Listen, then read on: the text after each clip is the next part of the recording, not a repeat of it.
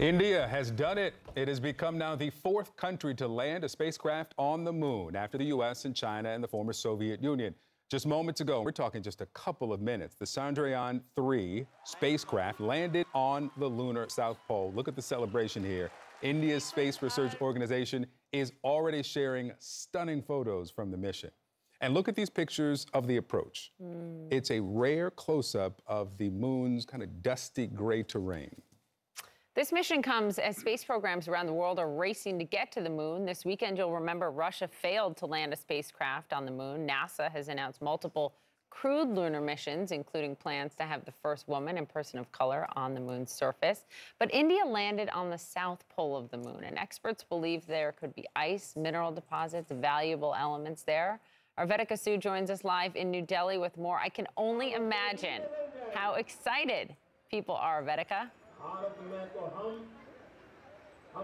Absolutely. The moment that soft landing happened, Poppy, you should have seen these people behind me. Now they're leaving this temporary pavilion that was set up. But they were clapping, they were cheering, there were chants, they were cheering the Prime Minister on after that while he was addressing the nation. The Indian Prime Minister Narendra Modi is at the BRICS summit in South Africa currently, but he tuned in virtually to watch that moment. And what a moment it was. You could see the emotional scenes inside the Mission Control Center.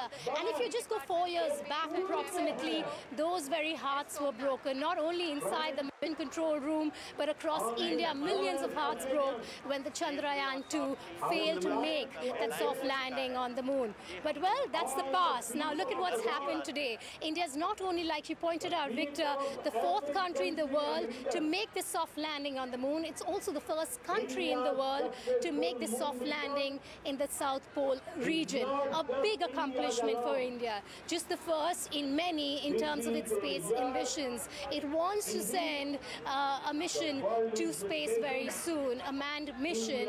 It also wants a place in the International Space Center there. So a lot happening at the International Space Station, rather. Right now, we still have the Indian Prime Minister speaking live. This is, like people have told us and scientists have said, a moment of intense national pride. Back to you. Exciting moment. They're joining a very small fraternity. Vedika Sood with the reporting there. Thank you so much. Let's bring in now Mike Massimino. He's a former NASA astronaut and professor of mechanical engineering at Columbia University. He also has a new book coming out in December called Moonshot, a NASA astronaut's guide to achieving the impossible. Mike, good to have you. Let's start here with the positioning. Yeah. How important it is for India not just to join this fraternity, but to go now to the South Pole. Yeah, so the South Pole's big, Victor, because of ice. There's ice there, so the interest with ice is that it can be possibly made into drinking water to support crews that would go there, astronauts that would go there, and also could be turned into rocket fuel to use the moon as a place to launch to further locations out in the cosmos. So that is the great interest with the South Pole, and no one's been able to land there yet. This is the first time a country has pulled that one off. So this is big news, and looking forward to what they'll find out there. And what are they trying to find out there? Well, if they can find that ice and learn more about it, how it's composed, of what form it's in, where it is exactly, and maybe how they can process it into drinking water and how they can maybe process it into fuel. Also, just the orbital mechanics, the physics of getting to the reason it's so difficult is because it's a difficult place to get to based on the math, the physics, the orbital mechanics. It's harder to get there than it is toward the center of the moon where we've landed previously. So hopefully they'll share all that information. I would expect they would. What the terrain is like, if there's any atmosphere there at all, any traces of any elements there. So all of these things will help us understand the South Pole, which is of great interest as a possible landing location, not only for more spacecraft like this, but also for people in the future. Yeah. It's just been a few days since the Russians, their unmanned mission to the moon ended in failure. It crashed into the surface of the moon.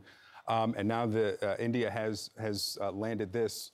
Are we in another moon race? I mean, what do you see with this, I guess, rush back?